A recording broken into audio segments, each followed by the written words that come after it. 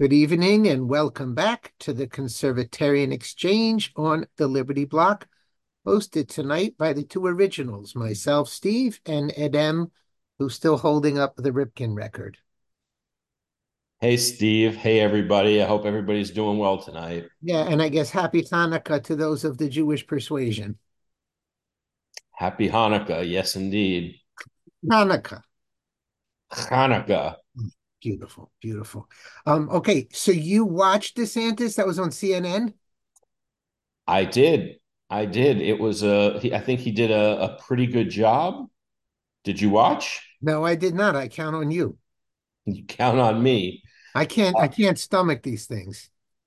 Why can't you stomach them? I generally don't enjoy how people speak. Generally don't enjoy the moderators. So I'm finicky, but Well, I actually like the town halls better than I like the hey, debates because the debates they get 60 to 90 seconds, whereas with the town halls, they can talk for, 3 or 4 minutes on a particular question. And, they don't have to worry about talking over somebody and somebody yelling at them. And there's no insults. I mean, I shouldn't say that. I mean, DeSantis did go after Trump many times. He went after Nikki Haley a couple of times. Um, but I like the format. And Jake Tapper was the moderator, and he was surprisingly fair.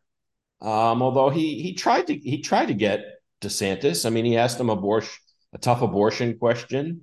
Um, I thought DeSantis had a very good night.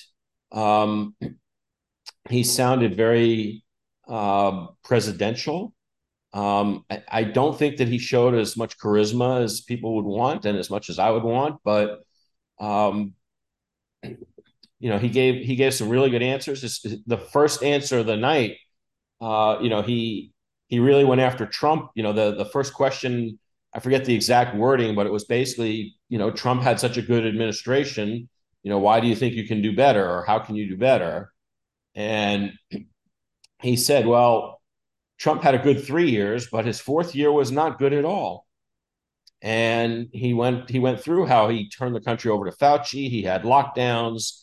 He endorsed all the gigantic spending that gave birth to the inflation under Biden.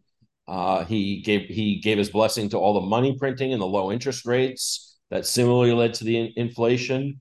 And he blamed Trump for it. And he really went after Trump. I mean, the news that I've seen today is more about the uh, the satanic church thing at the Iowa State Capitol, and he blamed Trump for his allowing his IRS to grant them tax exempt status as a church. Um, Frankly, I think I mean, it was a point well taken, but I don't think the president interferes with how the IRS handles things like that. But unless he's Obama. or the people controlling Biden. But I thought DeSantis did a really good job. Um, So and basically, this is, if not proof, it's evidence that he listens to our show because this, I think, is what you've been begging him to do for the longest time. Yes, I mean he went after Trump much more than I've ever seen. He could have gone more. I would like him to go more, but uh, I think that DeSantis is trying very hard to be what Bush 43 said. Called himself a uniter, not a divider. Ugh. And for example, I mean that's my words, not DeSantis's words. But like for instance, one of the questions during the town hall was Chris Sununu, governor of New Hampshire, is endorsing Nikki Haley. What do you think of that? And he said, and DeSantis said, "I'm not going to be like Trump and say that he's an idiot and call him names and all whatever. Congratulations to Nikki Haley. I think Sununu is a great governor. He's a great campaigner, and I look forward to him campaigning for me next fall when I'm running for president." It sounds like a great answer. It was a great answer, and like I said, he tried to show. Excuse me. He tried to show that he's not just about the insults. That he really is trying to unite the party. which I thought was a really good thing. It sounds like Tapper's first question was a beautiful hanging softball. I mean, giving him a chance to go after Trump like that. I forget if it was from Tapper or if it was from the audience, but yeah. And I had a couple of people that I talked to say the same thing, that they thought that Tapper went a little easy on him.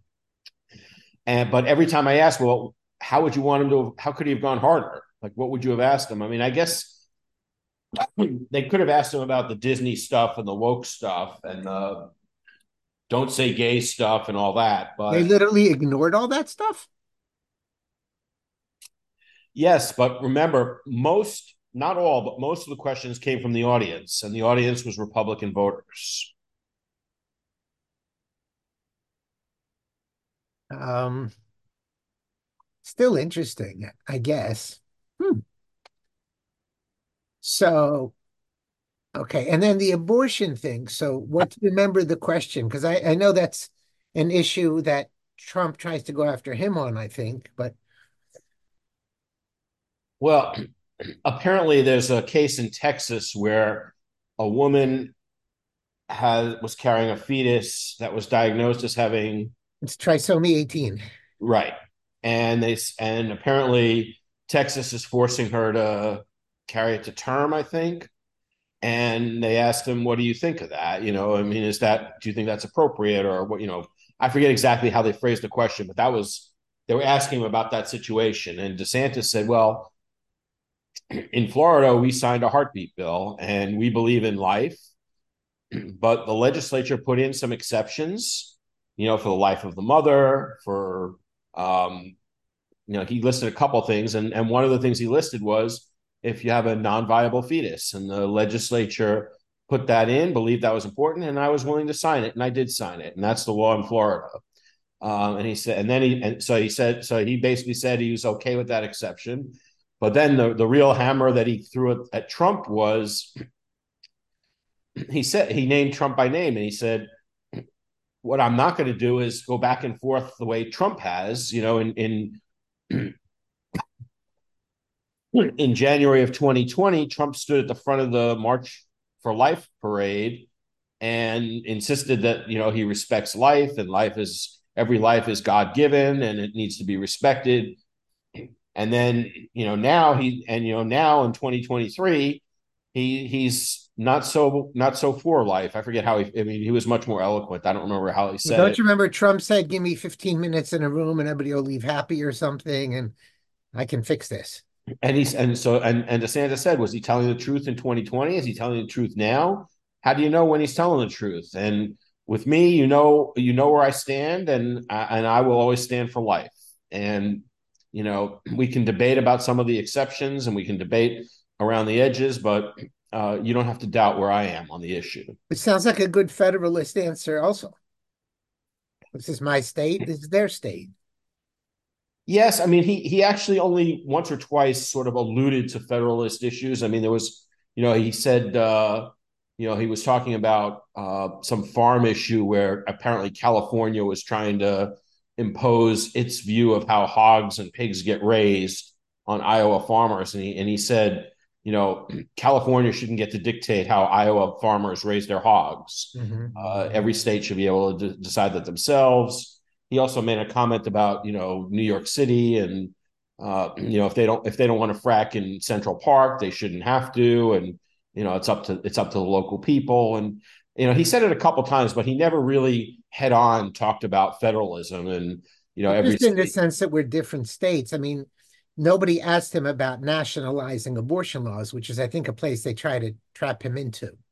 If you're pro-life, then are you going to make the whole country blah, blah, blah? Right.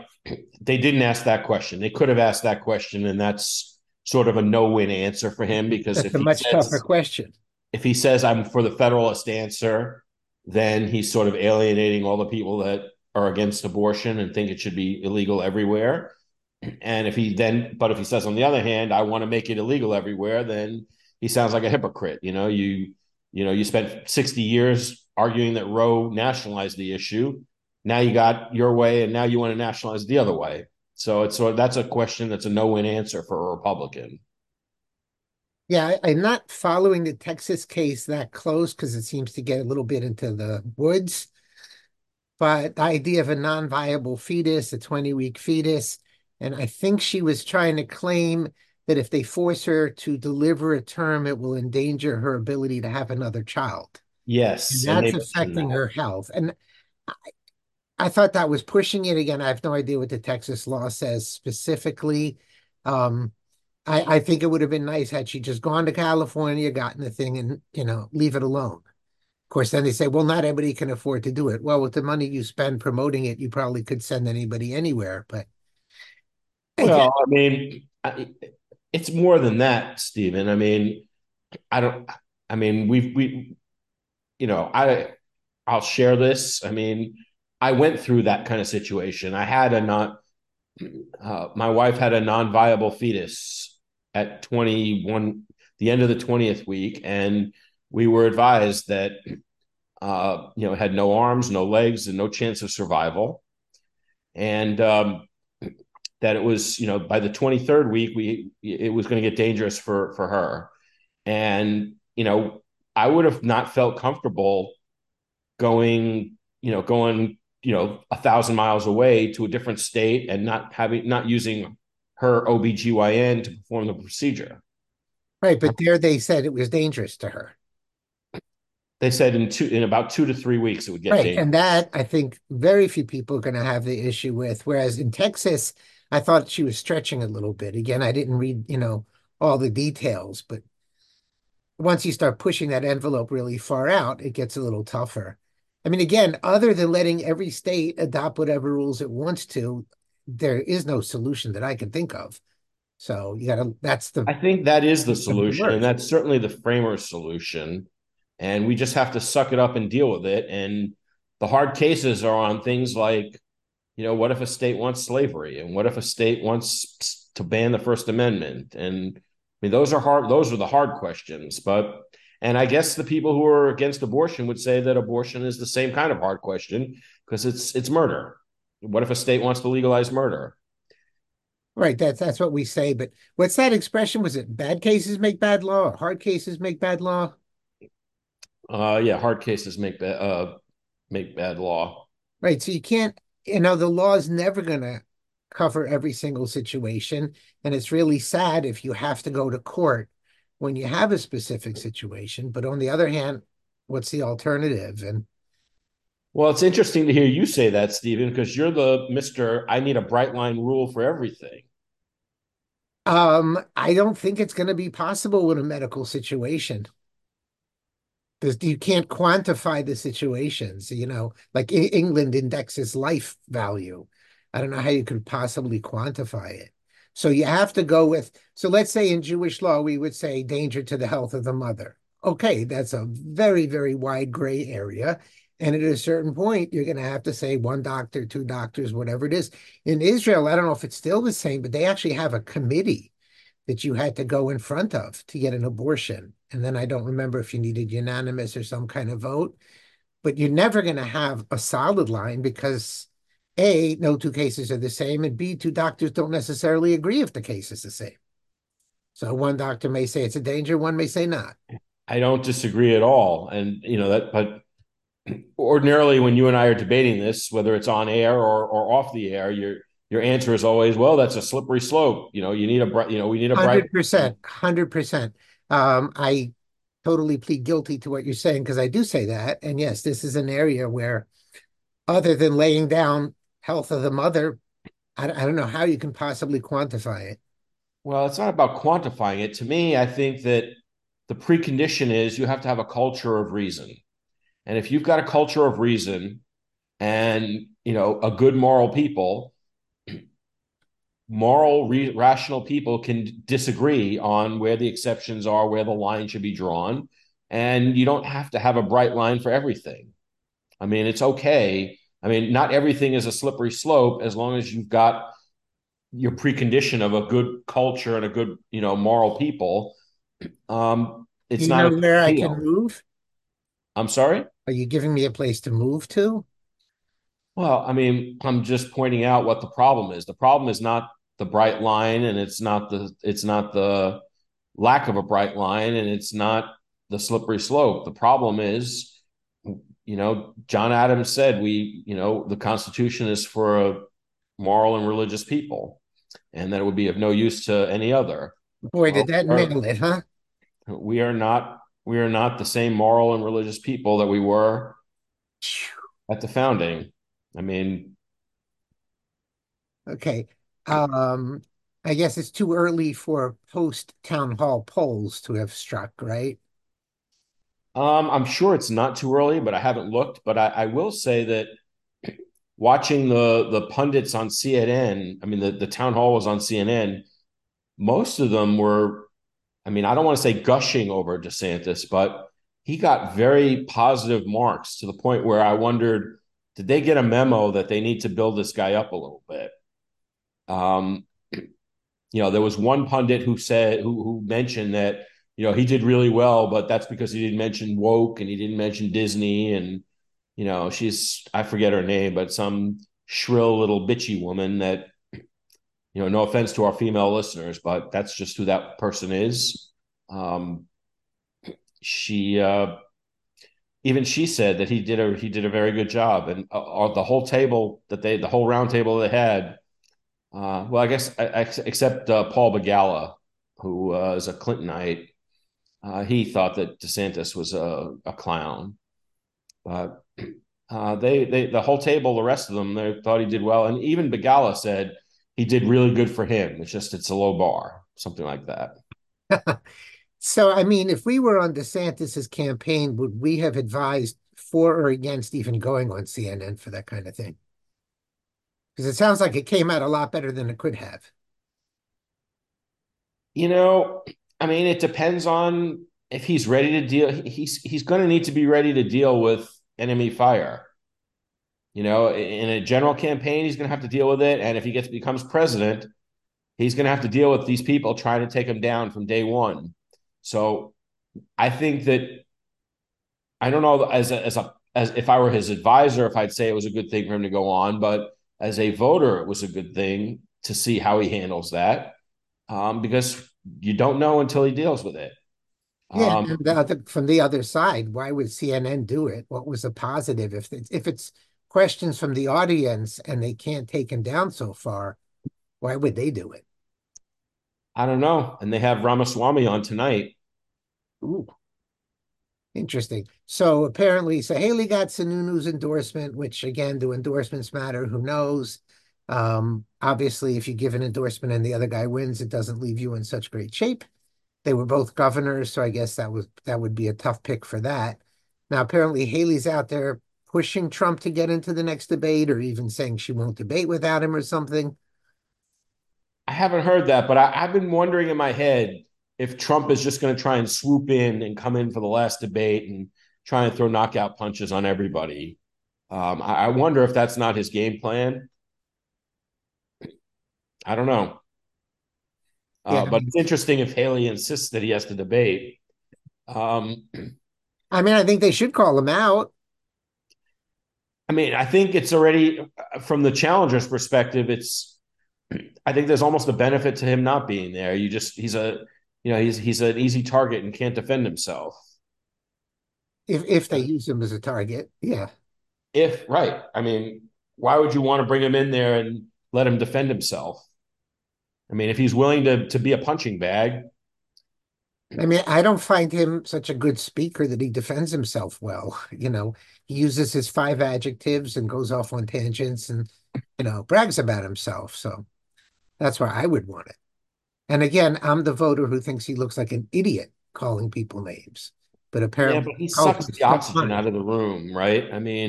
He'll talk over everybody. He'll cut everybody's time down.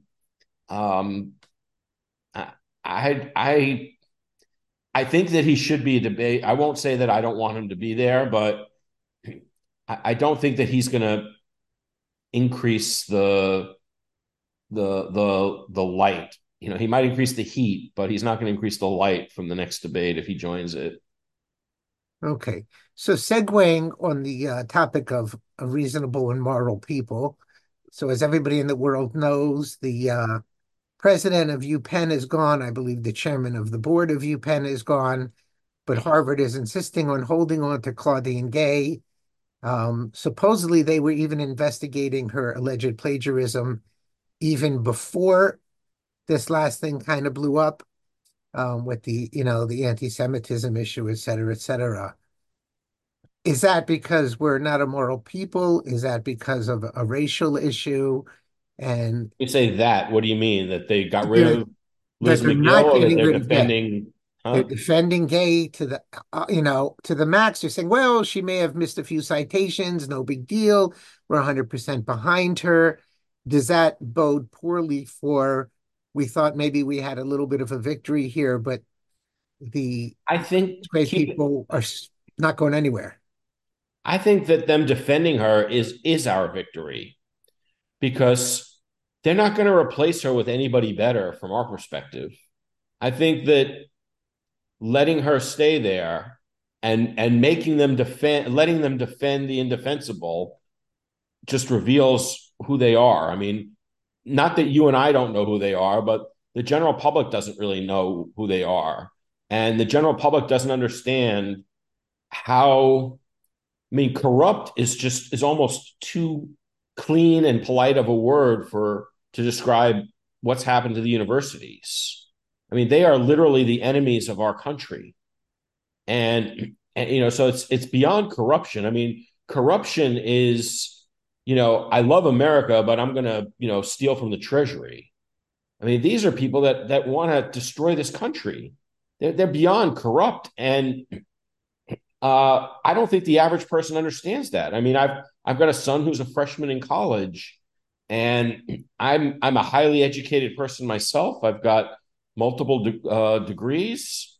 I've got multiple graduate degrees, and so education has always been important to me, and a vehicle to live a better life. But I told my son, I think you might be better off going to community college and, just seeing where things are in 2 years. And, he thought about it, but he thought that, university, a college degree is, your ticket to success in this world. And I think that that's what most people believe still. I mean, there's a part of me that believes it, but there's another part of me that now sees that a college degree is almost like a reverse stamp of mediocrity and inability rather than a stamp of ability. Um, but most people don't see it that way, and I think that having them defend the indefensible and showing all the anti-Semitism and the hatred of America and the plagiarism and I mean, all the stuff that's going on and that's getting publicity. I think that having them defend that's our victory. We're not going to have a victory. I mean, like in UPenn, they're replacing Liz McGill. They are not going to put somebody in there that loves America and is going to start standing for American values, and that's going to de-wokeify UPenn. They're just going to pretend like nothing has happened, and I don't see how that's a victory for us. The victory is exposing this corruption for what it is. And in that sense, Harvard defending gay is our victory. It's the best we can do right now, Mhm. or best we can hope for right now. We don't do it; they do it. But Are we violating that supposed law in Florida by talking about her? which law in Florida? Don't say her last name law. No, no. Yeah. How coincidental. Yeah, I mean, I think at least Stefanik with that grilling, when you hear her ask the same question 400 times, you think, what the heck is she doing? But I think it did have a good effect on showing what these people are who was it? Somebody shared a meme with a picture of an arm with a numbered tattoo from Auschwitz. And then on top of that, superimposed, it depends on context. Uh, Right. Whether it's accurate or not, but there is a point. you should be able to say genocide is a really bad thing. Now we could talk about the details of free speech, et cetera, et cetera. But yeah, it's pretty horrible. As I believe one of your sons said, if they're going to go after people for using the wrong pronoun, then they should be able to go after people who advocate genocide. And they should at least express disgust at it, even if they can't go after it, discipline wise. You should be like, Right. and again, switching any other group to saying we could commit genocide on, it wouldn't work very well. So, Agreed.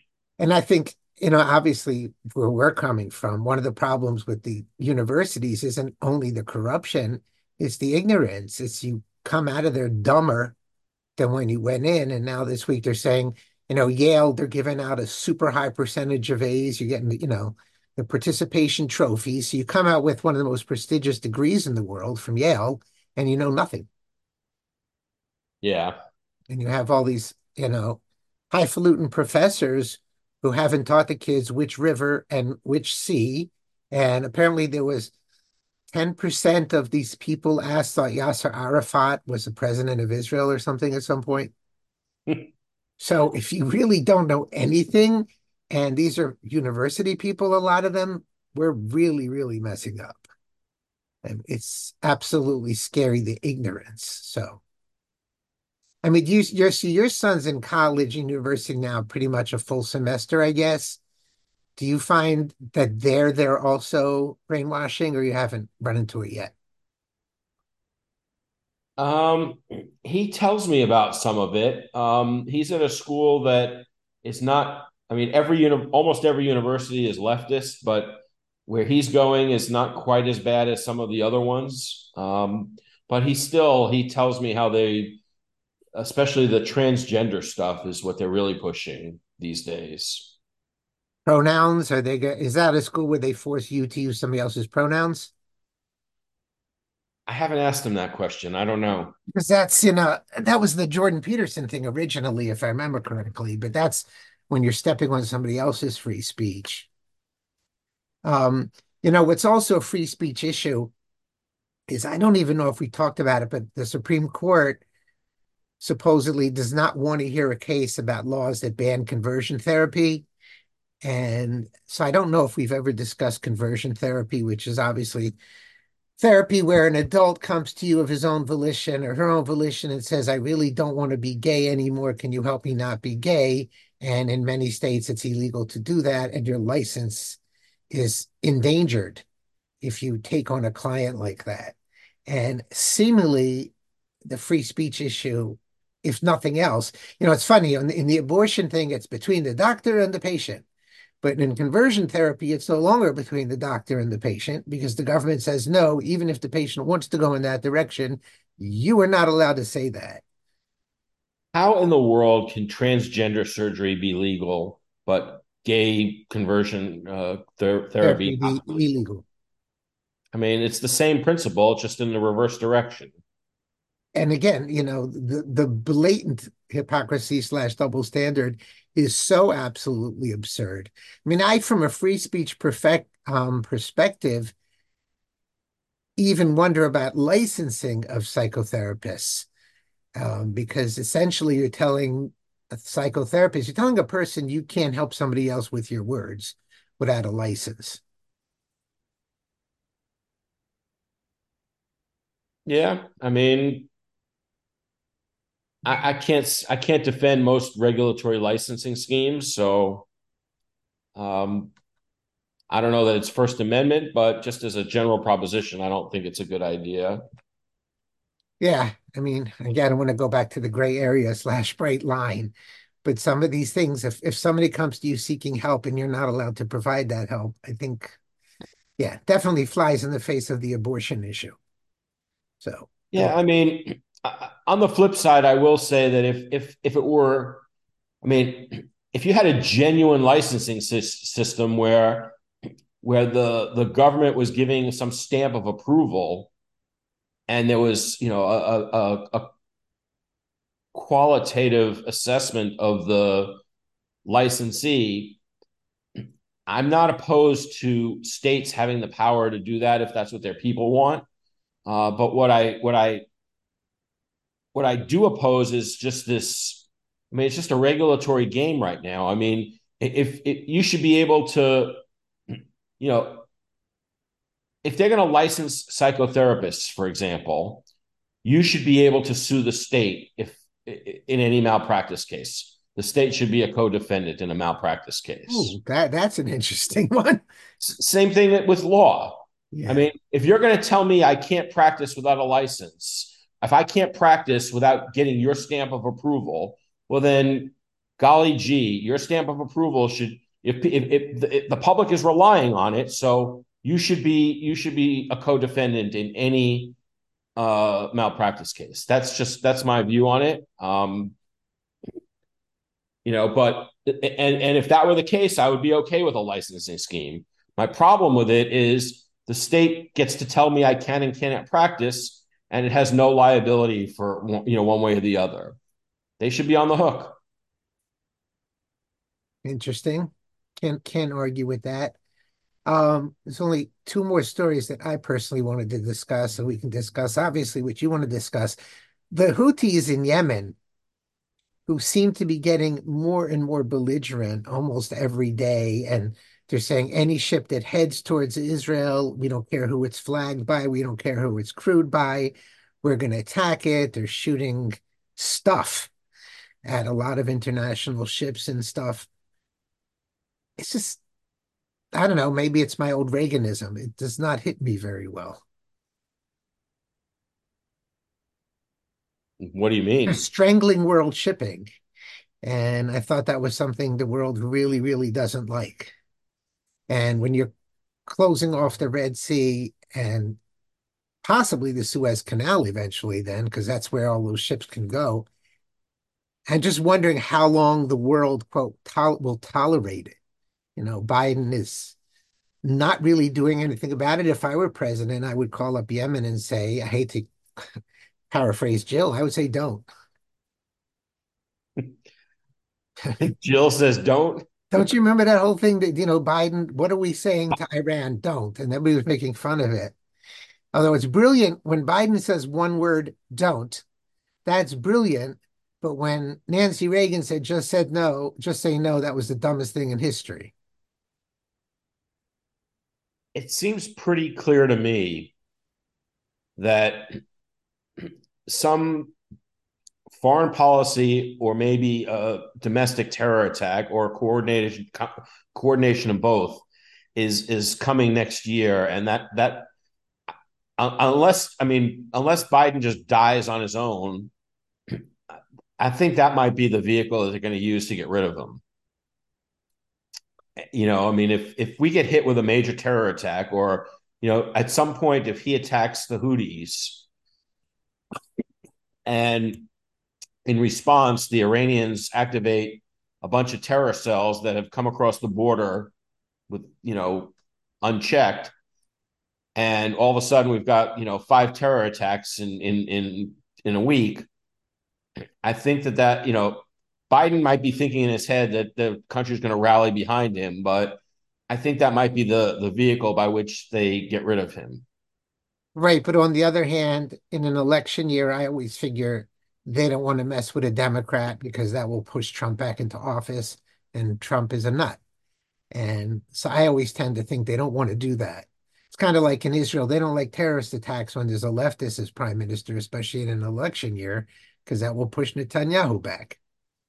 So I don't know if it holds, but Let's see what happens in a little more than 30 days in Iowa. I still don't think Trump is going to be the guy, but we'll see. hmm, too bad we can't peek into the future, obviously. The only other story that, again, we talk about hypocrisy, hierarchy, et cetera, is apparently, quote, ceasefire activists occupied a Senate building and they holding up proceedings or something. And lo and behold, none of them are doing 8 years, 22 years. Again, like you always say, they don't care. It's in our faces. Well, and the humiliation is a major component of what they're doing. They want to make it so that we're so demoralized that we don't resist. Yeah, they're doing a really good job, aren't they? Yes, they have. I mean, you can't go back to court and say it's not fair how you're treating me when you're treating them the exact opposite. There's no way to do that. And yeah, the proportions to which it's gotten are just so far beyond. But Trump is such a loudmouth. Why isn't he the one broadcasting all this? He's the one who's got Truth Social. He's the one who's got the megaphone. Why isn't he running the counter narrative? I mean, it's to his benefit to run the counter narrative, but yet he's just incapable of producing what we need. I mean, it, it would help him to show that January 6th was a farce. It would help him personally in his criminal cases, and it would help him politically in his campaign. Well, why won't he do it? I mean, is he part of this whole? Is he in on this game? I don't know. I mean, I don't know. It's you talk about a softball or something that's really easy for him to do. Why isn't he on TV every day or on Truth Social blaring out what this hypocrisy is? If these people can enter the Capitol and do their sit-in without it being an insurrection, what are my people doing in jail? I mean, Moses said, "Let my people go." Why doesn't he say that? Everyone thinks he's Jesus Christ. Why can't he say, "Let my people go"? He's got all the opportunity to do it, and he just won't. So, And J6 didn't come up at all in the town hall last night. no, I don't think so. I forget who it was, but it was some politician, I believe, who was knocking Trump for leaving office without doing anything to help them. I don't know if it was Haley. I can't remember who it was. Yeah, I saw that I think it was something from the DeSantis campaign where he was saying that instead of pardoning the J6ers, he was giving Milley and Fauci commendations on his Right, last right, day. right, right. Yep. Yeah, and giving Fauci a commendation just literally wraps it up in a bow and hands it to DeSantis to slam out of the park. Because Trump can go out there all the time and say, I was fooled, I was fooled, I was fooled, but not if he, you know, on his last day says how great he is, Which he did. which he did. So it Yes. makes it so much easier. At least DeSantis gets to say, okay, I was fooled for a few weeks and I moved on. But very interesting. I mean, Ramaswamy, in your best guess, is he losing if he ever had? Did people take him seriously? What do you mean? Is he losing? Is he, assuming people took him seriously at some point, is that shrinking? Or you think he's kind of holding steady? I mean, I like a lot of what he says, but then he just talks like a loud mouth and, you know, putting everybody else down, blah, blah, blah. I'm wondering. Um, I'm always hesitant to try and speak for other people. Um, for me personally, yes, I think he's losing some luster in my eyes for the reason that you say. He It's not just that he's being a lout mouth, that he's being a lout about things. There's something disingenuous that I see in the way he's attacking people. It's almost like he's trying to be Trump for Trump. And, he's not trying to be Trump for himself. He's not doing anything that, when he's going after Nikki Haley, for example, and that's the main person he's gone after, he's not building himself up in any way that's going to make him more electable. All he's doing, he's going after Nikki Haley the way Christie is going after Trump. And well, I mean, Christie, I think, is actually being more effective because I think that there probably are people out there that are listening to Christie and say he's the adult in the room. Whoa. We're I in think great shape. so. You're But probably no, I right. don't think Yeah. anybody looks at Ramaswamy as being an adult. He looks and sounds like the little child of the group. Yeah, I'm going to bring back the word of the 90s. It was the 90s or the early 2000s. Does he lack gravitas? I think so. I think that's kind of I, what's missing. I think so. Although it's gravitas, but it's something more than that. I mean,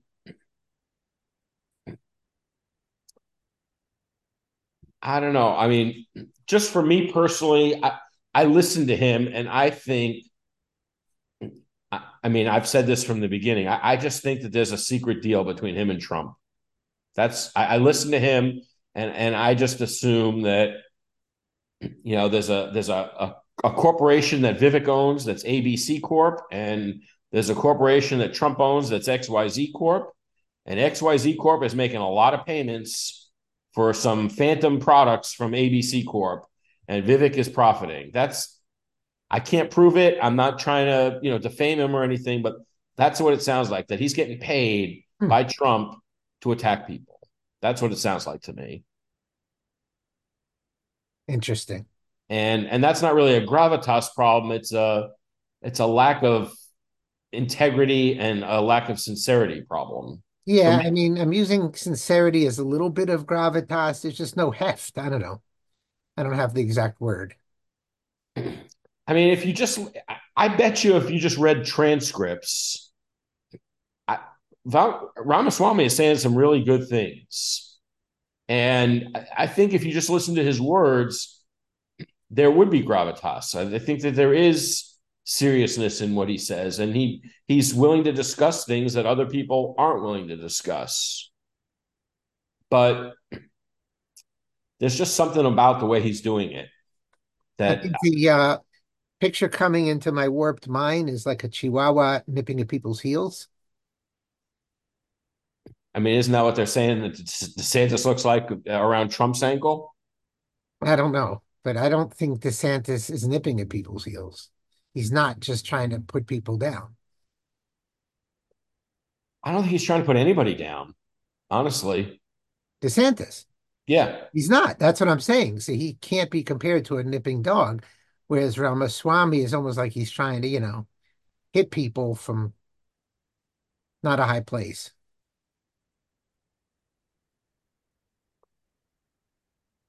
Yeah, I think that's valid. Okay. Well, you get no points for agreeing with me, Ed. I'm not trying to score points, Stephen. Oh, come on, come on, come on. All right. Anything else on your mind? Um, Uh, if Mike were here, Mike P were here, he would undoubtedly mention that Shohei Ohtani just got an outrageous contract. Yeah, $700 million, but most of it deferred or something. Yes, yes, and I think that the reason for that is that he's sort of like a Michael Jordan type person, where he's got so much money coming from alternative income streams that he doesn't need to have it come right away from the Dodgers. And I know I've spoken with Mike privately, and he thinks that, well, I hate talking. I just said I don't like speaking for other people, but he's pointed out that it seems to be an attack on the salary cap and the luxury tax in baseball. I don't think it is. The collective bargaining agreement specifically says that there's no limit on deferred compensation. But it does sort of go at the spirit of the luxury tax. Um, but the Dodgers will pay the piper down the road. At some point they're going to pay him that $680 million that they're Right. deferring. Now, to my small economic knowledge, a deferred contract goes down every year with inflation. Correct. So he loses a certain amount of money every year by doing that. Right. It's not really 700 million. It's really the present discounted value of 700 million Right. over 10 years. Right, which in 10 years could be 500 million or whatever. So, and Correct. isn't he kind of injured or something? Like he can't pitch anyway? Can't pitch this coming year, but he's going to be a hitter. He's going to bat and play the field. Speaking of inflation, we did have a Fed meeting this week, and Fed held interest rates steady, and people seem to think that that's going to lead to rate cuts next year. I will go on record and say I don't believe that they're going to cut rates. I think that the Fed is looking to, if not crash the economy, I think that they are willing to crush inflation at any cost, and that cost can include a lot of people's jobs. And I think, I know we have a lot of libertarians and ANCAPs that listen to the show, and the thing that I find really curious and interesting is how many of the same people who for 15 years have been saying you can't have 0% interest rates, or we've even flirted with negative interest rates. And in some places like I believe Switzerland, Austria, I think a couple of European countries have actually gone negative interest rates. We've had a lot of the libertarian, ANCAP kind of people saying that the government artificially holding interest rates down is a bad thing, and those same people today are saying 5 to 5.5% interest rates are going to crash the economy. And you talk about people who want to have it both ways. Those people do want to have it both ways. So that's an interesting thing to me. We've got a new president that was sworn in Argentina, and he's ushering in austerity, and he devalued the peso, or the Now, when Argentine he peso. devalues the peso, even though, yes, I've said I've lived through devaluations in Israel, what is that designed to do? It's designed to stop the inflation and stop the spending. I mean, and he cut down, he eliminated a bunch of government departments right off the bat, right after he was sworn in. Um, but the devaluation is designed to try and stabilize the currency. And he ran on a platform where he was going to try and replace the Argentine peso with the dollar. Um, he if the value of the current, I mean, they've been dealing with, I believe it's 140% inflation every year, which for us is almost unfathomable, right? I mean, we hit 9% last They year, go and it was a crazy, yeah. crisis. Hmm. Right? For that 9% for them, that was like a week, or maybe 2 weeks. Um, so devaluing the peso, in a certain sense, just recognizes reality for what it is, instead of trying to maintain an exchange rate that's not possible and creating a black market. Um, he's trying to stabilize the currency and stabilize the government's finances, is what he's trying to do with that. Now, how do you go about devaluing a currency? What do you actually do? you you have I mean, he says he's going to get rid of the central bank, but I mean, the Argentine peso, I don't know what the exchange rate is, but if if it was 300 pesos to a dollar, he might say it's 500 pesos to a dollar, so that the peso buys less and the dollar buys more. Right? But that helps how?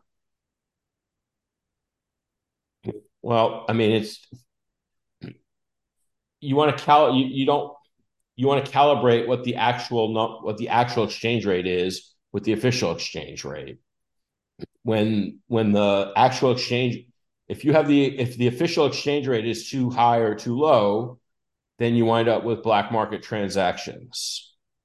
If you allow it to float, and I mean, inflation is naturally devaluing the currency. So he's just recognizing reality when he devalues the currency like that. Okay. Again, my mind is picturing turning into a skid. Turning into a what? A skid. Skid. When you skid your car, remember the good old days? Turn into the skid Uh-huh. is the way to get out of it.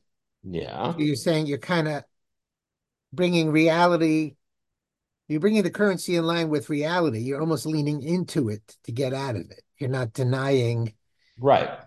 that. That's what I mean. Yes. Wait, isn't that how we were taught to drive? I think they changed it with front wheel drive, to be honest, but at least when we learned how to drive. I guess the other story just worth mentioning is Christopher Wray is seemingly saying we're super high danger for a lone terrorist. And is he saying that because he really thinks something's going to happen? I thought he said it was, like multiple attacks. Right, but he had to mention it could be lone wolves, of course, because it's not anything organized, God forbid. But I saw that, and that was part up of in the my level. thinking. That was part of my thinking about when I was talking a few minutes ago. That I think that that's part of how I think they're looking to get rid of Biden. If we suffer a really bad attack, it's going to be hard.